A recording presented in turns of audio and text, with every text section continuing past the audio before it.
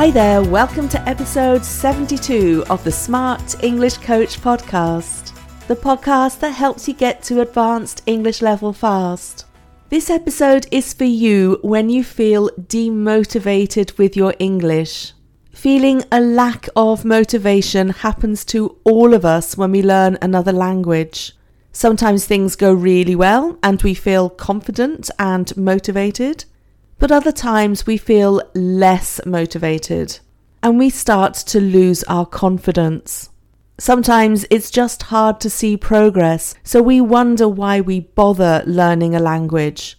Or sometimes we experience a setback. Maybe a conversation goes wrong or we don't understand something and we lose confidence in our abilities.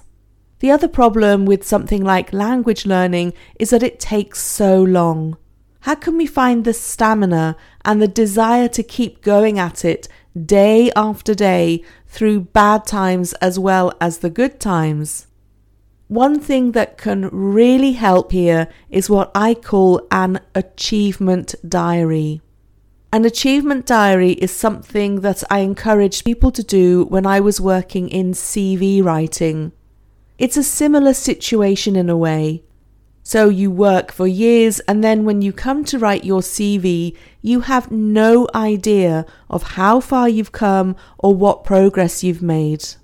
But when you write an achievement diary, you're writing down the good things, the achievements, the successes as they happen.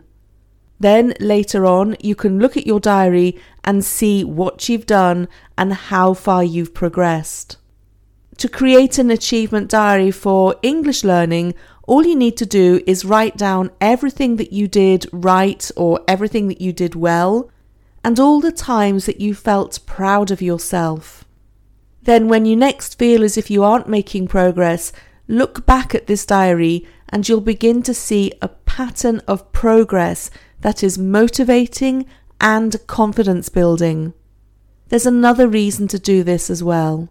When you can identify the times that something good happened with your English, you can do the exact thing again. The end of the year is also a good time to start doing this, especially if you want to set new goals, habits, or intentions for the next year. So, how do you get started with an achievement diary? One way is to take a piece of paper and divide it into 2 columns. You can use one column for career and the other column for personal. Then in the career section, you can write all your achievements in English that relate to your career. If you led a meeting, gave a presentation, took part in a negotiation, went to an English job interview, wrote a report, and so on. Make sure you also write down your thoughts. How did you feel before, during, and after the event? What were the results? Did people compliment you on your English? Did you learn anything useful from it? Maybe you realize that your good result in English happened because you had lots of time to plan. So you know that planning for special events leads to better results for you. In the personal column, you can write down things that are related to your life in general. Interesting conversations you had in English, books you read, podcasts you listened to, people you met, challenges you overcame, or mindset beliefs that changed. Again, think about how you felt before, during, and after the experience. Why are they important to you? What did you learn from them? Perhaps you used a particular method to read a book. For example, only looking up 3 words per page. So you're going to use that same method the next time that you want to read a book. So how else can you use an achievement diary? The next step is to challenge yourself even further.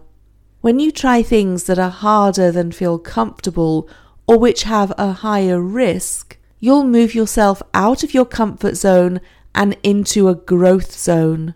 Thinking about what you can do next in your English means that you will make further progress because you aren't standing still.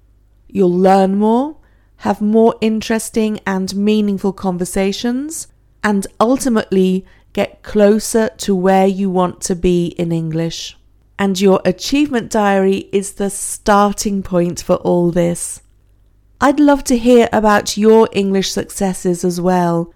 Feel free to email me and tell me about one of your proudest moments in English this year. I'd love to celebrate them with you. If you enjoyed this podcast, please take a moment to leave a rating or a review. These help other people to find the podcast, and you can do it from where you're listening right now. So if you're on Apple, you can leave a rating or review directly on the Apple platform. Thank you so much in advance. Speak soon.